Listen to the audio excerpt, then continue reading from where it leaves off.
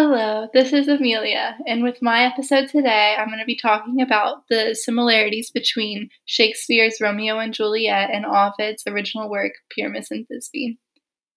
I, like so many others, greatly enjoy the work of William Shakespeare, especially his play Romeo and Juliet, which, of course, is based off Ovid's stories of Pyramus and Thisbe. I love that Pyramus and Thisbe's love story has passed the test of time by influencing so many modern applications of Ovid's original work. The story of Pyramus and Thisbe introduces the idea of forbidden love, a theme which we see all the time in our modern world. Pyramus and Thisbe are in love. However, their families hate each other, so they are not allowed to be together. Their story depicts the ways they try to be together, and as Ovid said, their love makes them bold. Audacem fecebat amor. They are forced to sneak around through the darkness in order to be together. Ovid depicts clever Thisbe leaving through the darkness, Calida per tenebras Thisbe agredior, and how she is forced to deceive her parents by covering her face with a veil, Politque suos parentes adopterque fultum velamin. Similarly, in Romeo and Juliet, the feud between their two families forces them to sneak around. As Juliet says in the first act of the play, "My only love sprung from my only hate, too early seen unknown and known too late. Prodigious birth of love it is to me, that I must love a loathed enemy." After meeting Romeo for the first time, she finds herself immediately infatuated with him, although she knows that his family is the enemy. Later in that same act, Romeo appears at her window in the middle of the night, after climbing high orchard walls just to see her. Juliet depicts a fictitious mask on her face similar to the veil which Thisbe uses to cover her face. Juliet says, "Thou know'st the mask of night is on my face." Pyramus and Thisbe are in love. However, their families hate each other, so they are not allowed to be together. Their story depicts the ways they try to be together, and as Ovid said, their love makes them bold.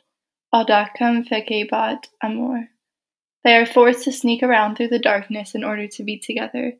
Ovid depicts clever Thisbe leaving through the darkness, Calida per tenebras Thisbe agredior, and how she is forced to deceive her parents by covering her face with a veil, Politque suos parentes adopterque fultum velamin.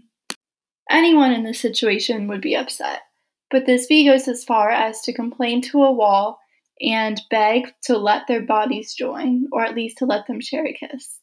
Quantum era ut cineres toto nos corpore iungi, aut hoc si neminium est, vel ad oscula donda patres. She asks, "Quid amantibus obstas?" Why do you hinder lovers?